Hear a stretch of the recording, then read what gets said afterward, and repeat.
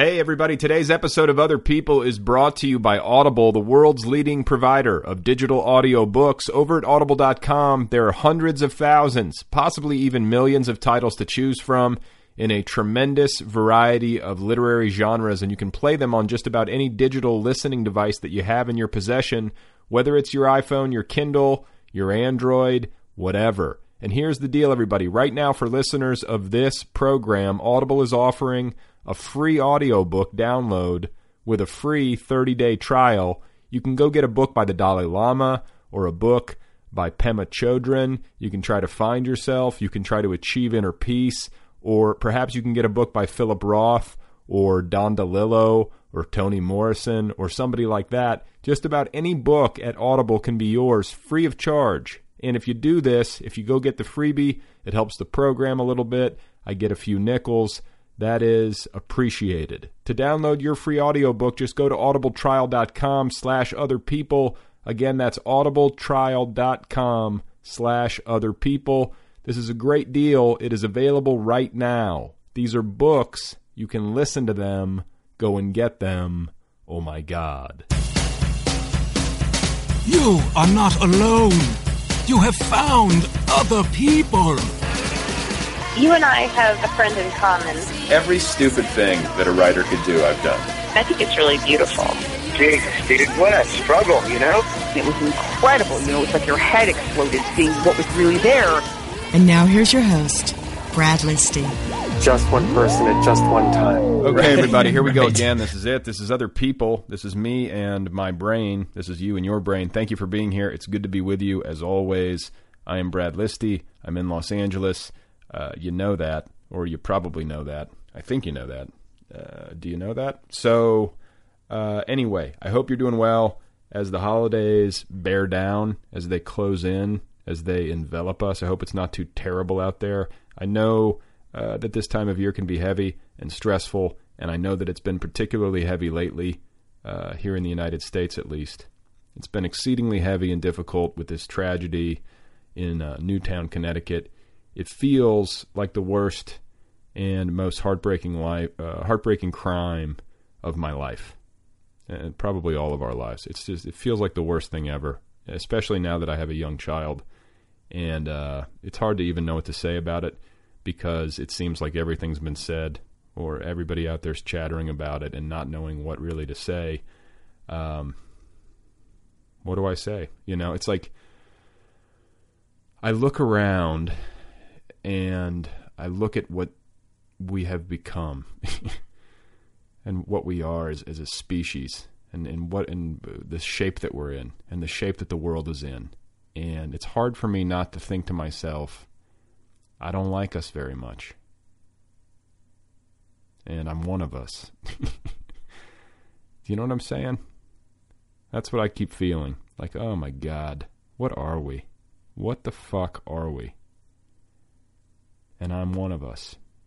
So that's how I feel, truly, emotionally. I also feel spent and dejected and depressed and all the things that I think everybody's been going through, and also frightened and pissed off. It's just a whirlwind of various emotions, and you couple that with the fact that it's the holidays, and it's just almost too much to bear.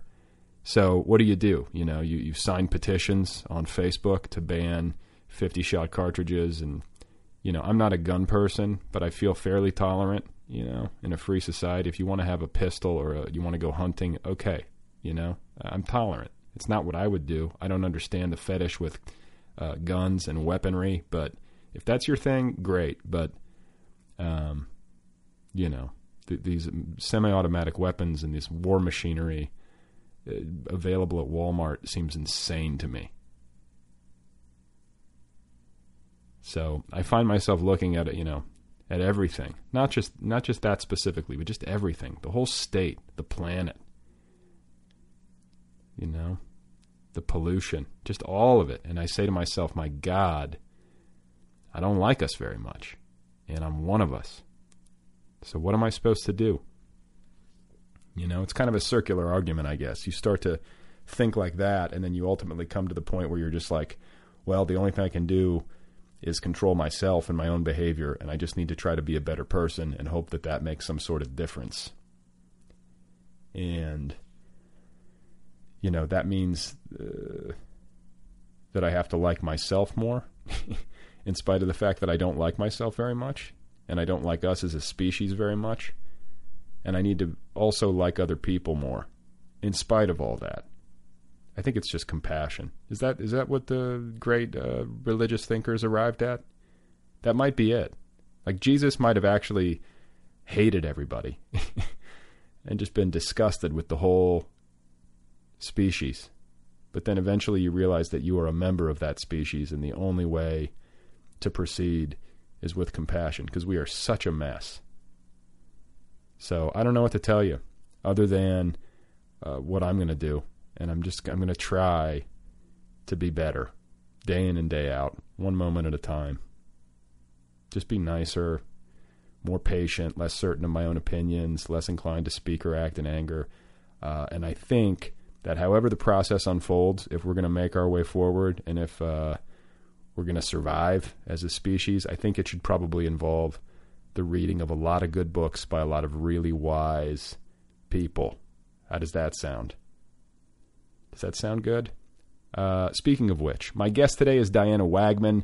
She is the author of 4 novels and a past recipient of the Penn West Award for Fiction. She is also an accomplished screenwriter. Her latest novel, The Care and Feeding of Exotic Pets, is now available from IG Publishing. And I should add that this novel is the December selection for the TNB Book Club. That is the Nervous Breakdown Book Club.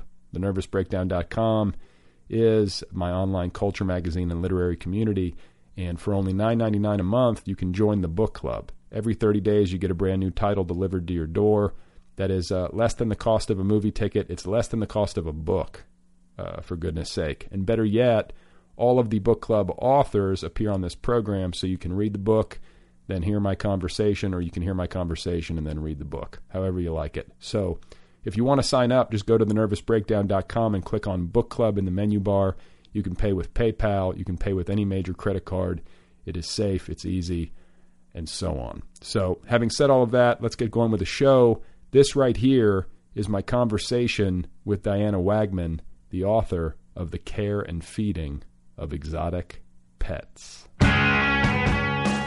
All the animals in our lives, be they children or spouses or people we meet up every day. I mean, there's an animalistic side to all of us, I think, that's really interesting to me, where we get down to our most base levels and react to things in an animal kind of way.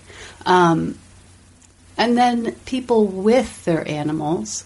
Like, I always like someone better when they have an animal of some kind. I find that if someone doesn't like dogs, I have a hard time with them as a human being. Exactly. Like when someone's like, oh, I hate dogs, I'm like, I don't know if we can be friends. I don't know if we can be friends. And you have such a great dog. You know, anybody would like that dog, you would think. I would hope. But there are people that, you know, just react that way.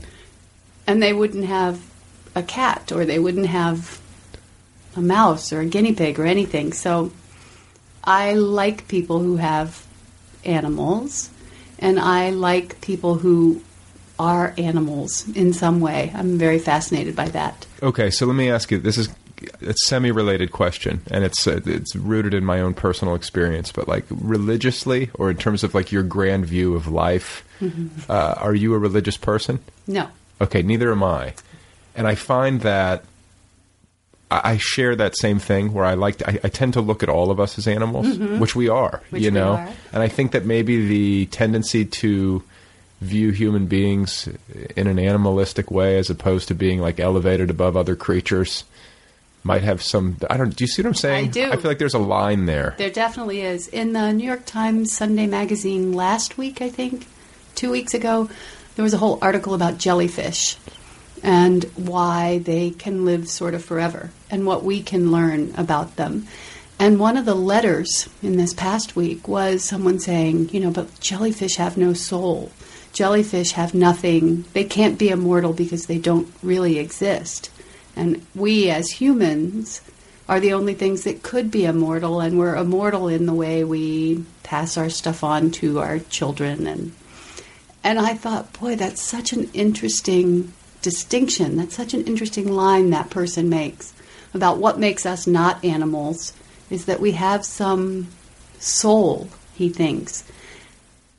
Don't dogs have some essence of life like that? Isn't it in trees and rocks? I mean, I sort of believe that. It's everywhere, that deepest essence of life. But I'm not religious, and this person obviously was. Yeah. I mean, I don't know. I just think it's kind of arrogant, and that might be too harsh, but it seems a little arrogant to think that human beings are somehow the special. Yeah. I mean, there are certain things animalistically that distinguish us. I think like our self-consciousness, our awareness that we're alive, our awareness that we're mortal, all that kind of stuff that's obvious. But I don't think that alone distinguishes us in a way that should make us feel like we're better. Right. And Ken Kesey wrote this wonderful essay about a cow dying on his farm. This is years after the electric Kool-Aid acid test.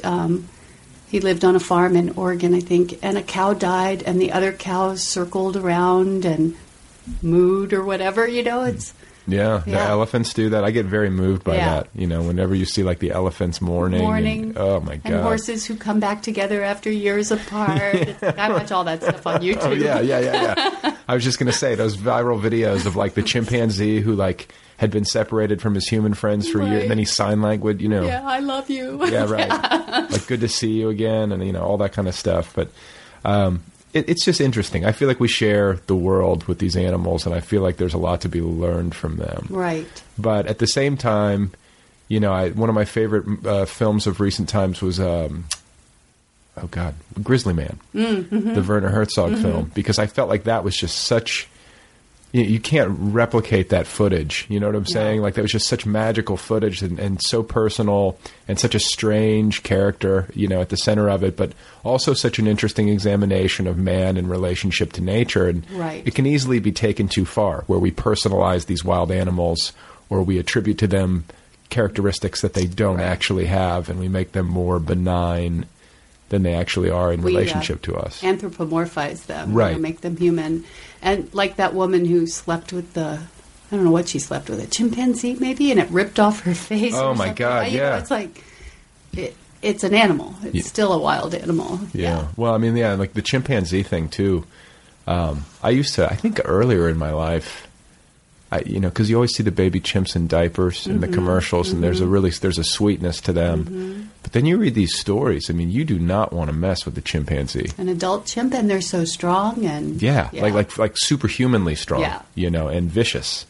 And then there's also been documentaries that I've seen of these chimpanzees like wild chimpanzees warring with other groups of chimpanzees. Like they actually conduct combat. Human. Yeah, right. I'm like, okay, I see how this works. But let's talk about the research that you did prepping for this novel, because you did have to do some. a ton of research on the iguana, and I met this wonderful woman, Sabine Phillips, from Iguana Rescue, because iguanas are very small when they're born.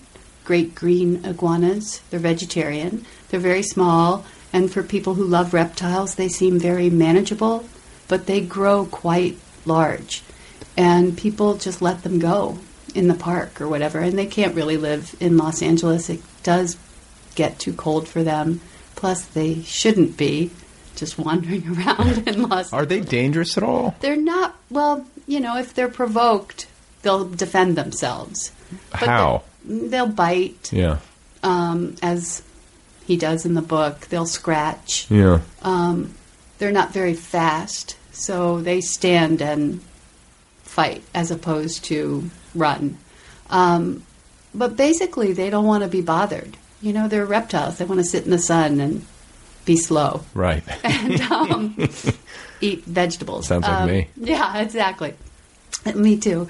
So I spent a lot of time with her, and she had 4 iguanas in a teeny tiny apartment about the size of this studio. And they just wandered around wherever they wanted to go. And they were truly her pets. I couldn't really tell them apart. I sort of could.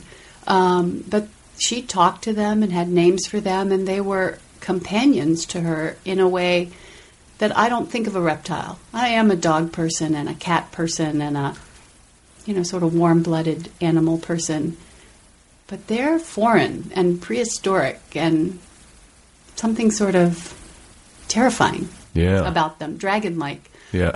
Especially when they're so big. Right. And they do How big are we talking? Give us some dimensions here. Well, she had one. None of them were as big as the one in the book. The one in the book is 7 feet. And they do get that big, but very rarely. Right. These were, the longest one I think was about 4.5 feet. Still a large lizard. But a large lizard in a tiny apartment. Okay, and so when you're talking to her about this, did you get the sense that she had a relationship with these lizards that would be comparable to the relationship you or I might have with a dog? Yes. So definitely. She got that kind of reciprocity from these lizards. She did. She told me this crazy story. You're not allowed to take, I didn't realize this, animals on a public bus, a city bus. And sometimes they need to go to the vet, or she needs to take them places, or she goes to pick them up, and she didn't have a car. So she would wrap them around her body under her clothing. Oh, my God. Like against her skin. Oh, my God. And travel with them. And I'd be hard-pressed to do that with a dog. Yeah. Maybe a little puppy. Sorry, Walter. We'll get your meds next year. Yeah, exactly. Oh, so it was wild. That's wild. That's a very unusual level Yes. of human-pet interaction. But I went to the big Anaheim reptile show, the Reptile Expo. Right. And talked to a lot of reptile enthusiasts. And they're an interesting breed. Okay, so break them down, because I was going to ask you about this, because this fascinates me. I'm a huge animal lover. I love having pets, but obviously now, especially now that I have a kid, it becomes less psychologically and temporally manageable. Right. Like, how do I find time to take care of all these creatures? Especially once you have a human in your charge. So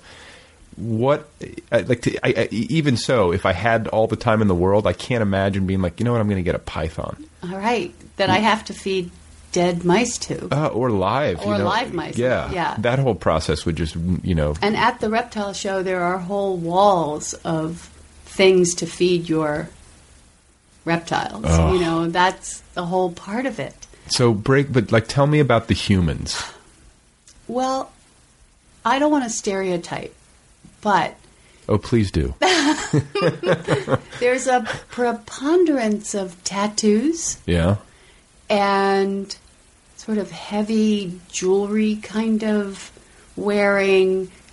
They look like motorcycle people to me in general. Right. Every once in a while you get the grandmother who for some reason is really into these snakes. Right. But most of them there's a macho-ness, even among the women, to having these large, cold-blooded animals. Okay. So we're on a track here that this has actually been nagging at me for a long time. Because it makes sense to me. Mm-hmm. And I think that's generally correct. There's always going to be exceptions or like outliers or whatever. But when I think of those kinds of people, I also think of like people who are drawn to bull mastiffs and pit bulls. Mm-hmm. And I don't want to demonize certain breeds of dogs because I think that happens unfairly. But like... You just, like the dogs that are quote-unquote more dangerous, the pets that are more quote-unquote more dangerous, there's a certain personality type, and then they have the same this aesthetic of like the tattoos and the all black and the motorcycle boots, and they're riding a motorcycle, which is more dangerous. Right. Like, what is happening psychologically, do you think? I guess it's kind of a type T personality. It's some sort of thrill seeker. If you have a dog that could kill somebody... Including you. Right. Given the wrong... food or something, you're saying, I can live this way. I'm dangerous. I'm other. Right. And the guys that walk around, and women that walk around with these snakes around their necks, all over the expo, they have these, and they're pythons. Well, it's been fed. Well, this python could just as easily squeeze you. Right. There's a walking on the edge kind of lifestyle. Okay, so here's a thought, or here's a question.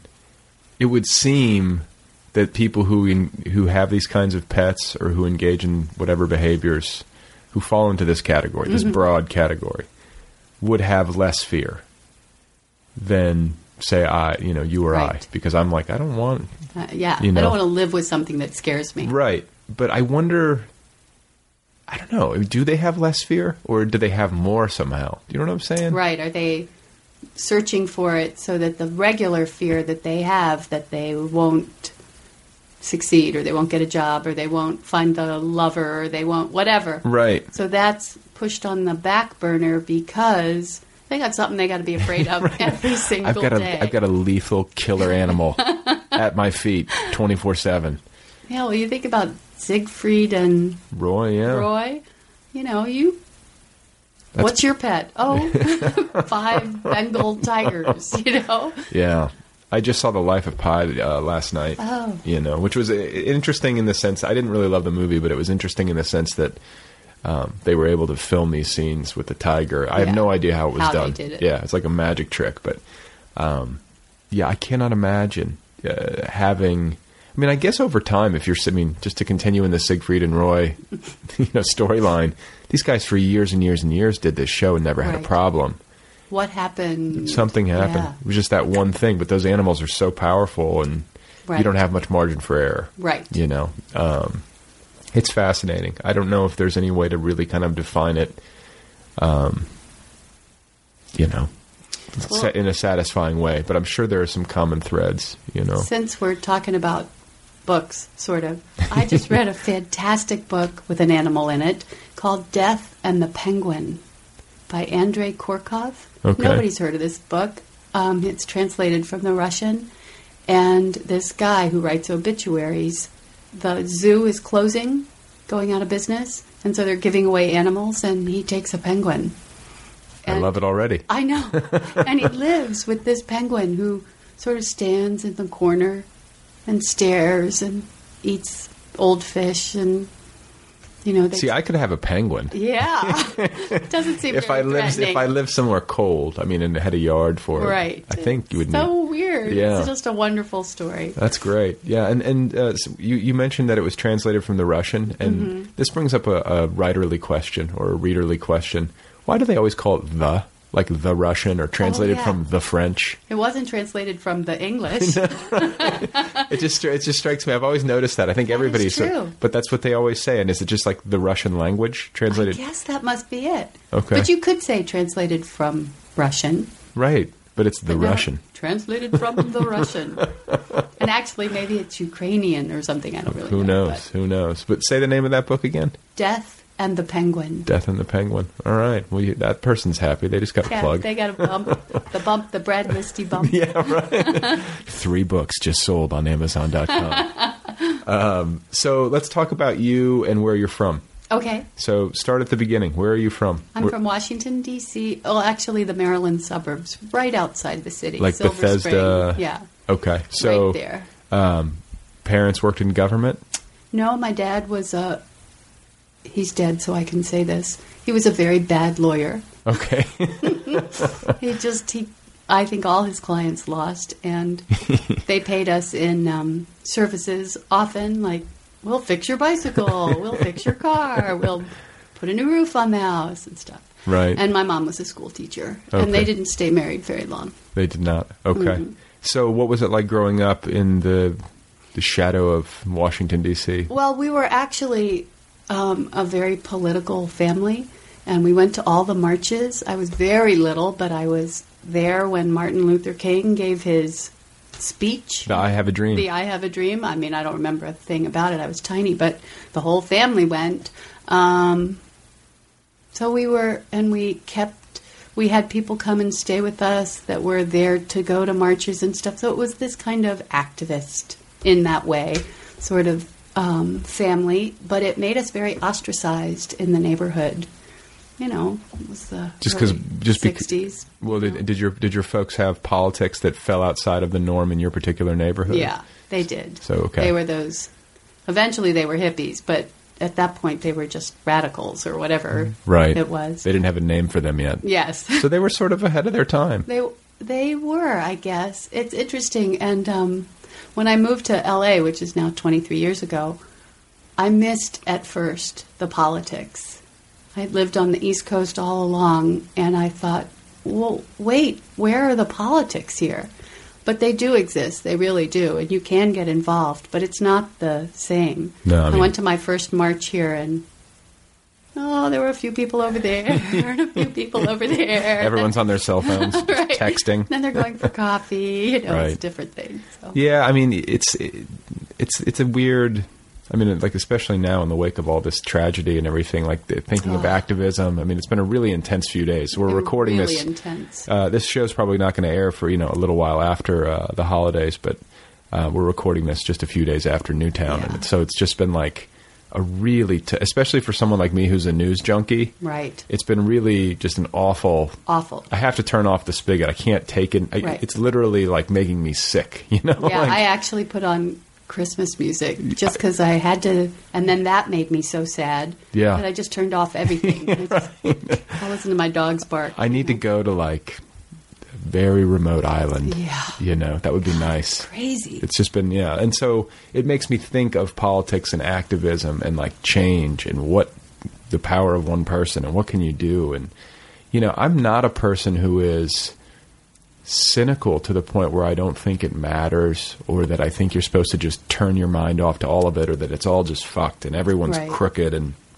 I don't think that's my attitude, which is sort of surprising. I sort of expected that for myself, but I understand the corruption, or at least I'm sensitive to it, and I understand. I don't know what an icky world it can be. Right. But I think to completely disengage, especially now that I have a kid, doesn't feel like an option to me.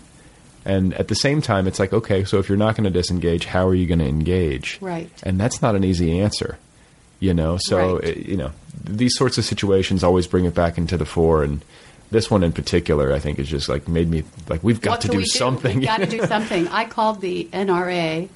Somebody on Facebook said, call the NRA, and gave their number. So I called and left a message. I've been having fantasies of like just like a big, huge helicopter with like a giant net filled with all the guns flying over a volcano and just dropping them in. Oh, so great. I just want them to be melted. Like, I don't understand the allure. I don't understand. And a friend wrote to me and said, what if, instead of bullets, people bought poetry? And what if this guy, this poor young man, because I do feel bad for him as well, had broken into this school and bombarded this classroom with poems? I mean, it's like there's a subversive side to that, but it's not, I don't know. It's complex. And the answer, it's just... there's not one answer, but something needs to be done, and I don't think we're obviously not going to solve it in the next 40 minutes or whatever. But it's just maybe in the next 4 years. Maybe, and or so at least get there. Start going there. And that's the thing, though, is that like when you take kind of a higher altitude view or a longer view, and you see how changes happen, it can be encouraging. Right. There has been progress. Yes. It's not like we've been frozen for all of the history of the species. I mean, certain cycles have repeated themselves, but I think that, change can happen. It just often doesn't happen as quickly as we might like. Right. So, anyway, so growing up, your parents are hippies. Your father is a bad lawyer. Your mother's a school teacher, and you have any siblings? I have an older sister and brother my brother was much older than I am, and more of the hippie family. He avoided the Vietnam War and went to Canada. Oh, wow. So we're talking like real hippies. We're talking real hippies. So he didn't, he wasn't around. I barely know him. Wow. But he's a lot older than I am. But so how many years? Canadian woman. He's 16 years older than I am. So I was, 4, and he left forever. And he'd been in college before that. So, where did he go in Canada? School before that. Toronto. He went to Toronto, and he taught at the University of Toronto. He got his PhD in physics, go figure. And he taught there, and he married a Canadian woman and, became a Canadian. Made a life. So I didn't grow up with him, but I have a sister, an older sister, that I did grow up with. And when you were young, were you already writing? Always. Always. But it was, something I thought I could not really do. I never thought I was very good at it, or that there was not a lot of reward for it, like at my school, my public schools, or any place. So I sort of pushed it aside. It was just something I did at night before I went to sleep, or when I had time on my own. I didn't really think about it as a career. I still can't really think about it as a career. Right. Not many people can. You're right. But I didn't think it was something I could do. And I tried a lot of other things. And it just kept coming back to it. And then I thought, I know, I'll write movies. Because people who write movies, first of all, it's a craft, so I can learn that. And second of all, those people make money. They have a life. They support themselves. So I came out here, and I went to the AFI.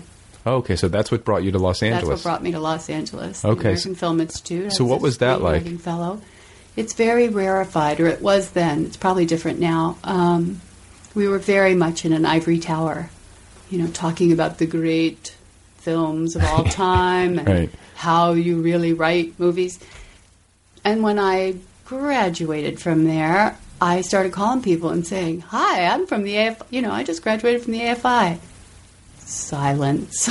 They don't care. Yeah. But I had a stack of screenplays. I had maybe 7 that I really felt pretty good about. I had written, I'd gone back to school. I was paying for it myself.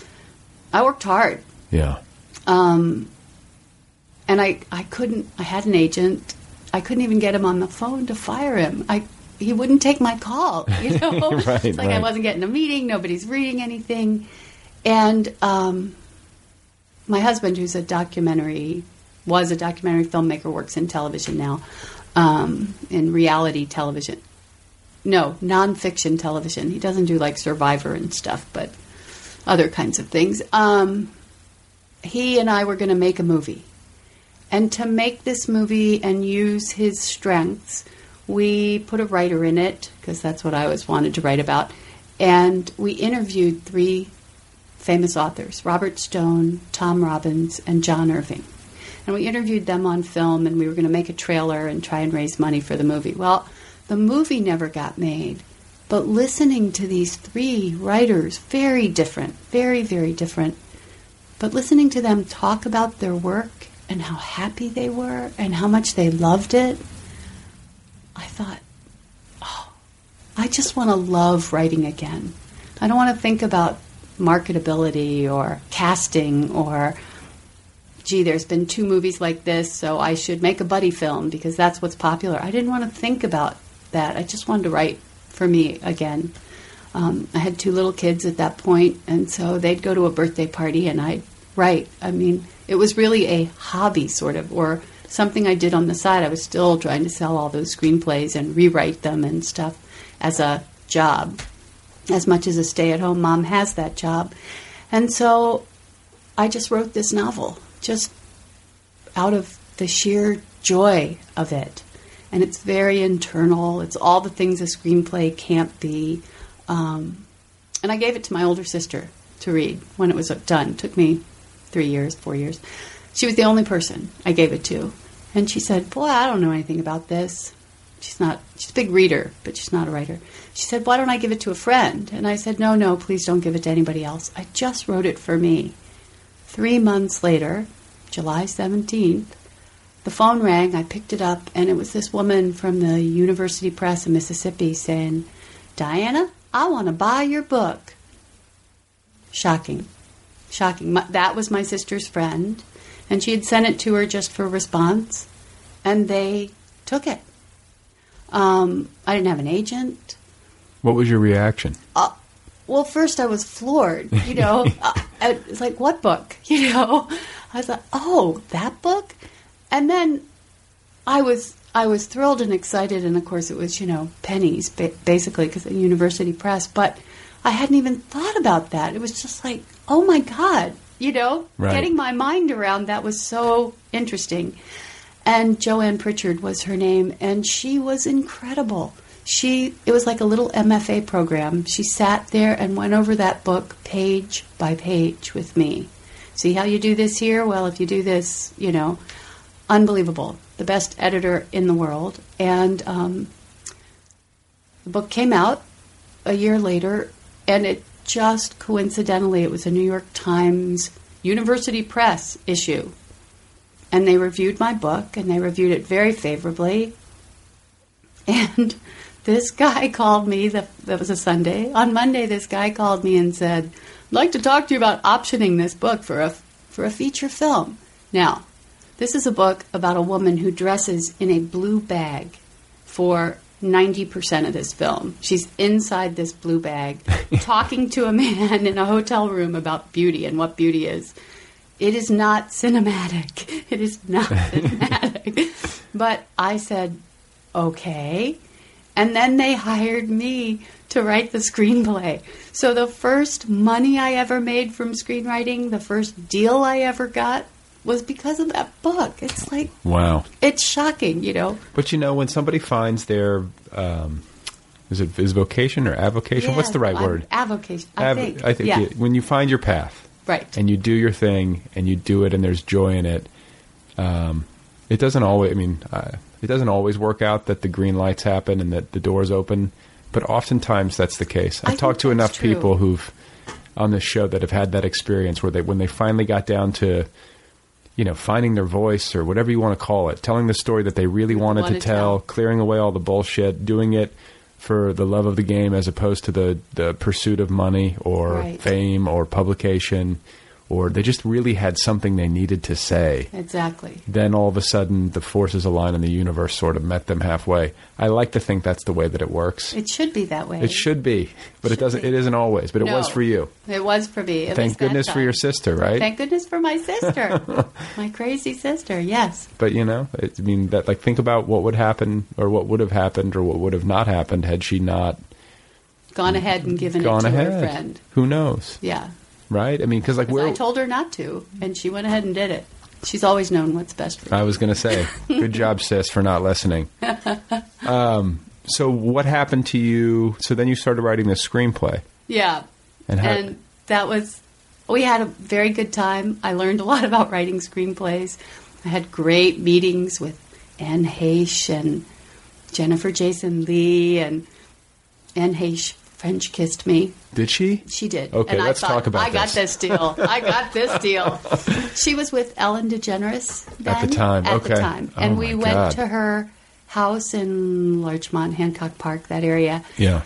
And met with her, with Anne. And then Ellen came in, and it was me and these two male producers. And I really felt like they were sort of testing us. Is this going to be okay? Is our relationship going to be okay? And we talked a lot about it, and no surprise, Anne really didn't want to spend 90% of the movie inside a blue bag. I was going to say. She kept saying, can't I be behind a door? Can't I be, she was happy to be naked behind the door for no particular reason, but she was happy to, but she didn't want to be unseen. And that was the problem we had getting the movie made from the get-go, obviously. Yes. But we had a really great meeting. They were terrific. They were both in their pajamas. But that was okay. We were at their house, and then when we left, I gave her a book. Wait a minute. What kind of pajamas were you talking? Because I'm seeing Alan in the man pajamas. Both of them. Both of them were. Yeah, okay. I Love Lucy pajamas. Okay. Yeah. Like pajamas. Pajamas. Yeah, okay. Striped, I think. Not like nighties or anything like that. Okay. Pajamas. Yeah. Men's pajamas, men's style. Yeah. So then we left, and we were all sort of in a line, and Chip left, the first producer, Todd left, the second producer, and then there was me, and I handed her this book, a copy of my book. I said, I signed it for you. She put her arms around me and, sort of went in for a kiss. I thought, okay, a little kiss. It was like, a kiss! And I left there kind of going, wow. Well, how did you react in the moment? I guess in the moment you're just like, okay. I go for it. Yeah. It's like, what else am I going to kiss a movie star? It finally happens for you. And it's Anne Heche with Ellen DeGeneres watching. Standing right there. Okay, so do you think that was preconceived? That must have been preconceived. I'm gonna more French the kiss this test. author. It was a test. Or the test. I hope I God. passed, although we didn't get the deal. I want to be so. tested. How do you get this test? How do you get this test, and who from? That's the question. That's awesome. I've never quite heard that story told before. So that was my screenwriting. That was why screenwriting was so fabulous. Yeah. But the movie never got made, and it is that blue bag. And I never got kissed again by anybody. Well, you never know. you never know. They could drag it out. This is a craze sweeping Hollywood. So when it comes to, and let's talk a little bit about Hollywood, because so many of my listeners and so many writers, especially these days, where I think like the money to be made in books is so difficult to get your hands on, that I think a lot of people think, well, I'll write a television pilot. Right. I'll write the next Mad Men, or I'll write the next whatever it is. But it's a really difficult business, and it's very, very competitive, and it doesn't make a ton of sense in terms of how things happen. It just sort of, I've tried to figure it out. I guess I'm asking you for answers, but it's like, is it just luck? Is it a little bit of both? Like, how do you view it after your experiences? Well, I think a lot of it is luck. And being in the right place at the right time. You have to have good material, but God knows we see a lot of television and movies that you go, how did that get made? Yeah. And some of it is just knowing this person who knows this person who knows that person. And then being there at the exact right time. And, the executive at some studio was just thinking about turtles, and here comes this script with a talking turtle in it. Who knew? I wonder how many people in this town have the ability to make a movie happen. Oh, I bet there are very few that actually can actually push a button and say, it is done, the money is flowing, it's going to happen. Because even I saw Silver Lining Playbook. Yeah, I like that movie. I liked it too, and I heard David O. Russell talk afterwards. It took him 5 years to get that movie going. Yeah. Because it was a hard sell. And you've got Bradley Cooper and Jennifer Lawrence. Yeah. And it's still hard to make. Well, I heard the same thing said about Alexander Payne, and how, there was a big lapse of time in between Sideways and The Descendants. Which is so weird. So weird. He can't get movies financed. Right. Why would that be? If he can't, then we're all screwed. Then we're all screwed. You know what I'm saying? Like, these guys have proven themselves. He's a gifted writer, like both of them. Right. David O. Russell and those guys kind of fall into the same category. They write, they direct. Their movies have like a distinct personality that people like. That's frustrating to me. It's a terrible business, I think, and I don't know anybody that's in it particularly as a screenwriter, who's actually happy. I know a lot of happy novelists. Yeah. Miserable but happy. Yeah.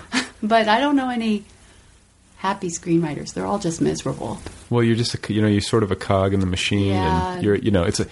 I think a lot of here's what I would surmise as far as that is concerned is that, and that sounded really formal. Here's what I will surmise, but please surmise. Yes, what I mean to say is the reason why I think that might be the case is that people who are writerly in nature tend to be lone wolves. Mm-hmm. Like that's the inclination. So I just want to go hide out in my cave, my little study carrel at the library. That's where I'm happiest. Dark room with the computer. With the computer, the piece of paper, whatever it is. And when you get into the world of entertainment, whether it's television or film, it's an extremely collaborative process, and the writer is an extremely expendable component. Right. And so, when you write a screenplay, and I think that this is a part of it that you have to be a realist about if you're going to do that sort of thing, is, it's just the blueprint.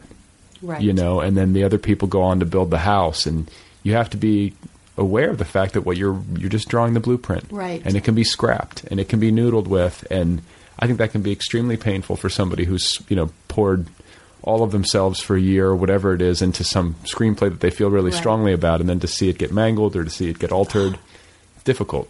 Really difficult. And I always say to people who say they want to be screenwriters, I say, have something else that's yours. Knit or take photographs or collect iguanas. Something. Yeah. I ended up, after Skin Deep came out and after it was optioned and all of that, a screenplay that I wrote at the AFI was bought and produced. Shocking. but it allowed me to not have to work while I wrote the next novel and that's why writers want to sell things to Hollywood, because there's actual money time there. But there was so much, we love this script, we love it, it's so fabulous. And then I never heard from them again, basically. I called at one point and said, they're shooting right downtown, which is close to where I live. So I went downtown. They tried to shoo me off the set. They thought I was just a fan, I had to introduce myself to the director. He had no idea who I was. I watched them film a scene. That was kind of great. And then I went home and never heard from them again. And then sometime later, a DVD came in the mail. I was so excited, sat my family down. We go to watch this DVD. First of all, there are 2 other names on it as writers. And second of all, not one word in it is still mine. Wow. Not one. The story is kind of, sort of what I had come up with. Right. But not one line of dialogue. And I thought, thank God, I'm writing a novel. Thank God. That's what I say. I mean, I say to people, it's like, there might not be a huge reward in terms of money or fame or anything or readers, but there is the simple reward that, like, what you write, should it get published, makes it to the page, mostly intact. Mostly intact. And it's yours, and it's as permanent as anything written can be, I guess. Right. And there's satisfaction in that. And you have total control. And, I don't think it's easy to write a good anything. No. So somebody who writes a good screenplay has done something. But do you think that writing novels is a greater challenge because you have to have complete control of the whole thing? You can't fix it in post at all. There's nothing, and you don't have the benefit of having music. You don't have actors. You don't have the director. You don't have all of those collaborators. Why describe a character when it's just going to be Gwyneth Paltrow? Right. We know what she looks like. We know what she looks like, and we know sort of a quality of her and stuff. Yeah. I think, for me, I guess the hardest thing about novels is they're so open-ended. They can kind of go anywhere. And this book, I originally thought I would write it only from Winnie, the woman who gets kidnapped, only from her point of view. But it was so claustrophobic to have her in a room being kidnapped for 250 pages, and I really wanted to go into the heads of some other characters, so I did. But I could have gone into something, it could have gone in a totally different direction. It could have, and a screenplay, it's 110 pages, and things have to happen by page 10, and there's sort of a formula to it. It is a craft, and within that, boy, all kudos to great scripts, because it's hard. It's hard, and great ones are great. It's amazing. But you're not going to go on for 400 pages. It just feels like, I guess, like I've tried both, and I feel like with a novel, there's something it's like a house of cards. Mm-hmm. Whereas like with a screenplay, it feels more like, I guess they both feel like puzzles. I don't know if I have the right like analogy, just like at the ready, but they're different. Yeah, and just the novel feels a lot more unwieldy to me, and a lot more difficult and dangerous. Yes. I feel like you can keep trying. Like with 110 pages and mostly white space, it just feels more manageable. Yes, and you don't have to go into anybody's head. Right. Because in our heads is the scariest place of all. It's scary when someone gets kidnapped, but what that kidnapper is thinking is a whole lot scarier than 2 people sitting in a room, one of them kidnapped. That's right. So I find that the scariest part of novels is like, I know these people and I have to be in their heads with them, and So how do you get inside the mind of a deranged person? How do you do that so well? Well, that's actually the easiest part. The deranged is, this is sort of awful of me to say, but Oren, the kidnapper, is kind of a lot like me, just pushed to a real extreme. Yeah. It's like my little fears and my little anxieties. I mean, the OCD traits I have, I just push them till the ends of the earth for him. Right. What's harder is to get into characters who are sort of namby-pamby or I mean, you don't want any characters that are blasé, but a character that's kind of bored with life. Or Winnie, actually, was hard at first because she's a divorced mom of a teenage girl and works in a real estate office. And, I would be her friend, but I wouldn't find her the most thrilling person. So to get really down into what makes a person tick, who they really are, I think that's the writer's job, and it's hard. Okay, so how do you do that? Like, when you're working on character, do you create character sketches or do like a lot of character work before you begin, or is it all intuition as you're muddling your way through the narrative? Well, I wish I could say I did all the character work beforehand. I tell my students, do character descriptions. Find out about their 8th birthday. Write their backstory. Yeah. Who are their grandparents? You should know all of this. Yeah. But I have a tendency to just leap in there and start writing. And with this book, I ended up throwing away a 450-page draft. I mean, I totally threw it away because I hadn't gotten there. I'd been writing for 2 years, 2.5 years, 3 maybe.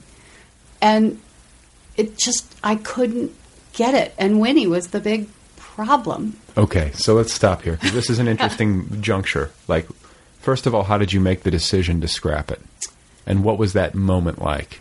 That was a bad moment. Yes. A really bad moment. Okay. I had an agent who had been with me for my other books, and she got sucked up from a little agency to William Morris. Very exciting. But she dumped a lot of her old clients. And I sent her the book, and I said, no, this is my breakthrough novel. You should read this. And months went by. She never really read it. She sort of read the first, 3 chapters. She didn't like it. I mean, obviously it wasn't working, but she didn't like it. And we had this horrible phone conversation, and we agreed to part ways. What was the phone conversation? Just stilted and weird? Yeah, and weird. And I'd been with her a long time and knew her kids, and, Ugh. It was awful. It was a dark, low moment. And I'm saying, but you don't understand. I'm rewriting. I just want your notes. And she kept saying, well, this is not the book you need to write. It was awful. What's this? I don't mean to make you have to relive it, but it's an interest, because I think a lot of writers will relate. Yes. It's a difficult market, and it's difficult to find representation that will stick with you, and that, right. And then there's also there's also a strong part of me that can empathize with the agent. Yeah, of course. Because they're out there trying to sell stuff, and it's so tough for them. And with advances being what they are, they're not making any money. They're not making any money. And with, being at William Morris, there was a certain amount of pressure. That's right. For her, that there hadn't been at the tiny agency. She sold my book for, I don't know, $1,000 or whatever. It's fine. Yeah. Nobody was going to say $1,000. Right. But William Morris, she needed to make big sales. So what's the subtext? And what was she advocating? If this is not the book that you need to be writing, what was the book? Well, she wanted me to write Bridget Jones' mother's diary. I mean, that was what she called it. It was sort of like, I'm a little older. She wanted me to write about an older woman dating. Out on the dating scene. And I've been married for a long time, and not that I couldn't write about an older woman dating, but I wouldn't write. I wouldn't write about an older woman. That's not me. You can't, yeah. You can't write what you're... I think people do that. They try to write... That sounds like Misery. Crichton. Yeah, or something, to sell it. Right. But then it's back to those screenplays, where I kept thinking... That's the same thing. Right. We want a cowboys and aliens, exactly. Or whatever it is. Whatever's popular at the time, Vampires. I kept trying to put out there. So in that conversation, we realized that I was never going to be what she wanted me to be. She said to me in the conversation, "You're so damn quirky." I get quirky all the fucking time. I know. Everyone who's ever represented me or read my stuff is always like, "It's really quirky." Quirky. That's not. I've learned that's not a good word. It's not a good word, especially from an agent. Yeah, when I don't know how to sell. That's quirky. what it means. That's what it means. It's just I have no fucking idea what to do with this. This is interesting, right? But I don't know what to do with this. I don't know what to do with it. Ugh. So we parted ways, and I was depressed. Yeah. Hung up the phone, cried, drank. Fetal position. ate too many cookies. Guzzling vodka and eating cupcakes. Exactly. Yeah. Typical writer stuff. And put the book away. Just said, maybe this... It was so tainted at that point. It's like I'd worked so hard. She never even really finished reading it. She just read some of it. But I put it away. And months went by. Probably around 3 months. And I picked it up again. And I Glutton thought, for punishment. Glutton for punishment. And I read it from beginning to end. And I thought, what do I like about this book? What is it in this book that excites me, that's interesting? And the way that 450-page manuscript ended, the very last, 30 pages from the end, she gets kidnapped. And it wasn't until I got to that point, that I thought to myself, oh, now I'm sort of engaged. But she got kidnapped and rescued. Bam, like that. And there was this iguana. And I thought, I like this part. I like the getting kidnapped and this man with this iguana and what the hell is going on in that house. And so I threw away 420 pages. And that's like you learn that you were basically just like when I was teaching I would call it throat clearing. Yeah. It's like exactly. the 450 page. Yeah. And it would have been so much better if I had just done some character discussions and spent some more time walking around and thinking. You say that, but you know what? Everybody has to do it their own way. I know. You have to go through, I hate to say it. And I don't know if I would have gotten there without all of this. You have to muddle through in whatever way you do. And 3 months, huh? Yeah. And the 450 pages were all about clowns. When he was a birthday party clown. Which really makes your agent's eyes roll up in their head. It's all becoming clear now. And I had gone to Las Vegas to the clown convention. Oh my God, this is The great. World Clown Convention. There were clowns from all over the world. Creepy, right? Circus. So look at you at reptile conventions and clown conventions. Love my research. Yeah, I was going to say. And I took clown classes. I went on a ride along with a clown. Oh my God, you Cops can do won't it. let you do it anymore, but you can do it with a clown. She took me to a birthday party. Wow. And I thought, this is fascinating. This is such a sub world. I love this. And all those clowns are gone now. That's it. There's no never clown. to be resuscitated. Well, maybe. You never know. I love them. Just squeeze the big red nose. It pumps air into their lungs. It's true. Well, that's interesting. And it's also, I think, like a admirable, example of perseverance and humility.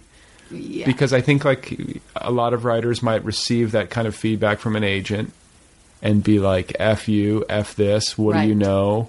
I know better. I'm going to find another agent, but looking back on it, what's the lesson? Like, is it like, where do you see your wisdom when you have the benefit of hindsight? Was taking that 3-month period to sort of breathe a really good idea? That was a really good idea. But probably what I should have done was taken the 3 months or 2 months or a month before I sent it to my agent. I knew in my heart of hearts that it wasn't really working. It wasn't the book I wanted it to be yet. But I was, you type the end and you're so excited. Right. I'm going through this right now, by the way. And it had been a while and she was waiting. I felt like she was really waiting for my book, not that she was. And I couldn't wait to send it to her. Right. But I probably shouldn't have. I probably should have allowed myself those couple of months to just sit on it because I didn't feel like this book is working completely. This is so hard. This is a part of the process that doesn't get talked about as much as other parts. And it's like trying to maintain the emotional control when you get to that juncture. Yeah. And I always talk about this. It's like this weird thing where whenever you're looking back on a book, you always romanticize the actual doing of the thing, which I think is accurate.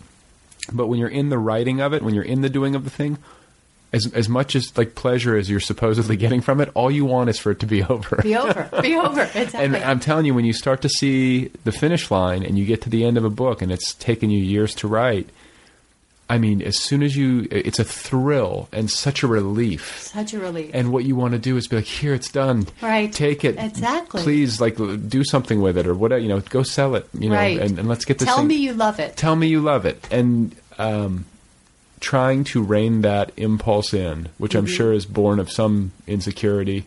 I think some of it's just completely natural and positive, but there's also a part of it where it's like emotionally needy or whatever it is. And trying to manage those emotions is a difficult thing.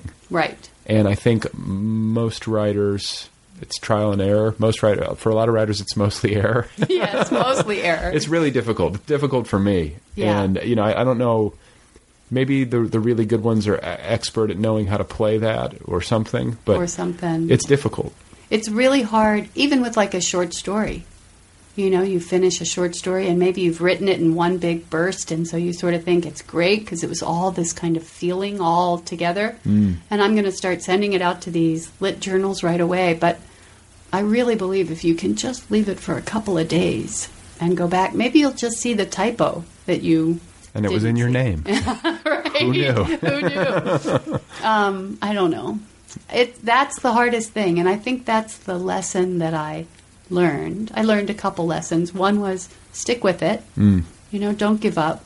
I started another book in the middle of this, and then I had to put that aside to go back to. It was like it was noodling me, niggling, whatever that word is. It wouldn't leave you alone. Yeah, it wouldn't leave me alone. You can do this. You can do this. And then it's like an ego thing. You can make this work. Dreams of clowns, right. urging you on. Urging me on. That's an awesome, if we'll call it a false start, that's fair, yes, right? But that's an awesome false start. Clown conventions, if you're going to go big, right? I still get emails from the clowns. You do? I do. And, okay, so just by way of comparison, herpetologists and people who are really into reptiles versus the clowns. The clowns. What is those two There's subcultures? Something similar. Is there? Well, anybody who's obsessed. Yeah. There's an obsession gene that some people have, and that to me is so fascinating. I'm too big a cynic, I think, to get that kind of obsessed. I don't know. No, I'm pretty obsessed about my writing, but not in that same. But you know what? I've been having this debate with myself lately too, and it comes to and it's in that same vein with regard to obsession and monomania and just that kind of focus and that kind of love of something. And I'm swimming in writers all the time online, at least, and I'm very aware. It's really not that big of a community when you get down to it, because you see the same faces. But I know a lot of writers, and I read a lot of stuff about writing, and there are writers out there who, they really love it. Right. Really love it. They love the books. They love the writing. And I love it, but I have been saying to myself lately, I don't know if I'm capable of loving it or anything that much. And it worries me. It's almost like I wonder if it's a prerequisite. Like you have to have that sort of obsession in you. And I don't know if I do, Well, each book is an obsession. Yeah. So sometimes I think that I do love the writing and I love words and I keep a list of words and things. But sometimes I think I love the writing because it involves me in another world.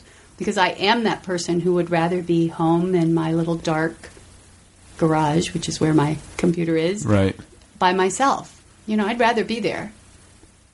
But I'm interested in other places, and through my writing I can go there and be that person. Right. And when you get into a book and you're really into it, then it does become an obsession. And you have to get back to it. And you think about it all the time. That's a good place to be. When you're washing dishes or something. Yeah. But, there are writers who go to writer conventions and wear writer T-shirts and writer They love it. They love it. Yeah. And I'm not that writer. Yeah. I'm not that. So it's okay, though. Yeah, it's okay. Because I've been worried about myself. No, I don't know it's better. Maybe. You hear that? You hear that? You obsessive people out there? Well, it's interesting. And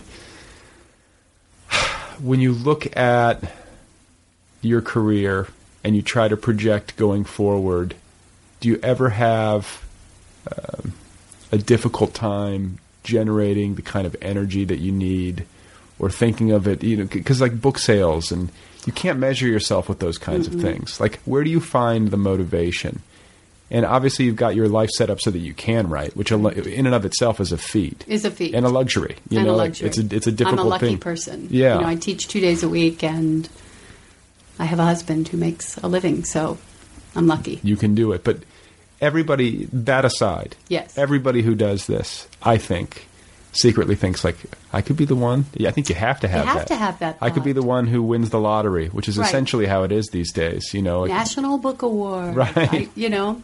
But you know what's crazy is that, like, I think if you win the Pulitzer or you win the National Book Award, you sell some books. Right. Serious books in the context of book sales. Right. But I wonder if, like, you're just a National Book Award nominee.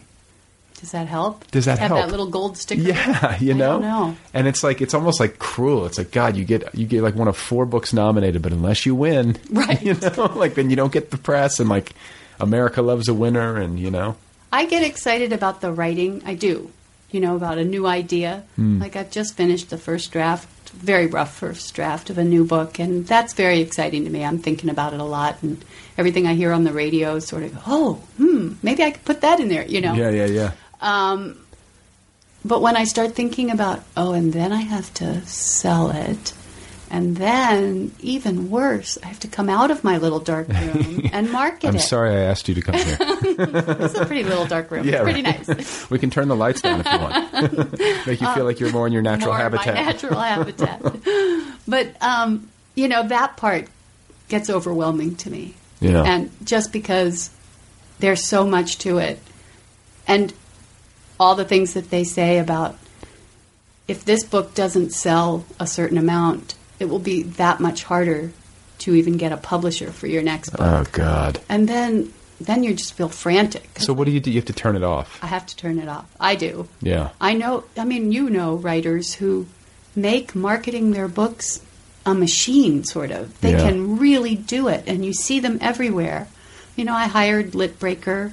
I did an ad. Yeah. I tried to do what I could do, but I'm not gonna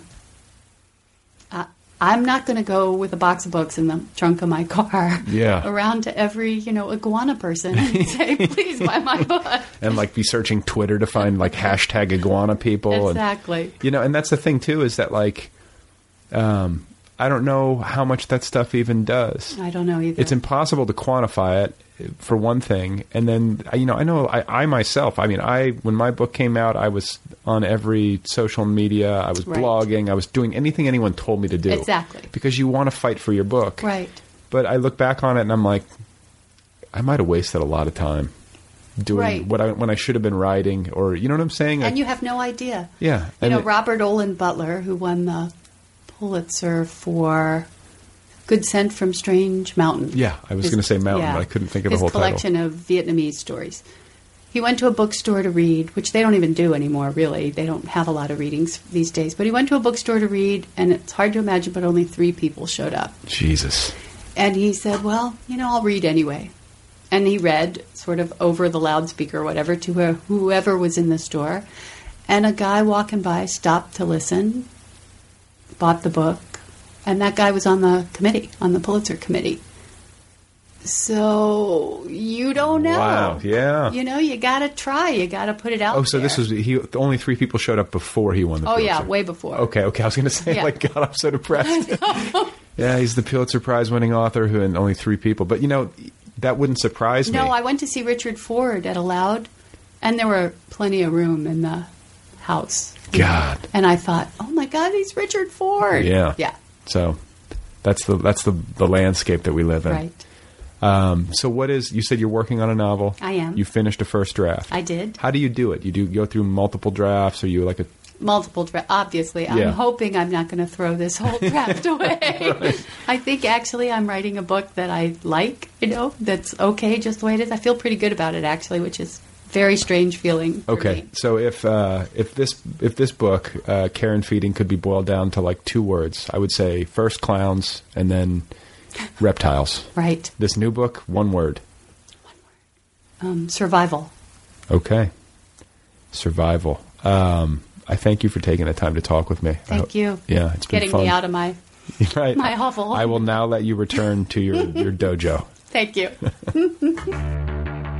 Okay, you guys, there you go. That is it. That is Diana Wagman. Go get her new novel. It's called The Care and Feeding of Exotic Pets. It is out there now from IG Publishing. You can find Diana online at dianawagman.com. She's on the Facebook, and you can follow her on Twitter at Diana Wagman. Thank you to Kill Rock Stars for all the great music. Be sure to check out killrockstars.com.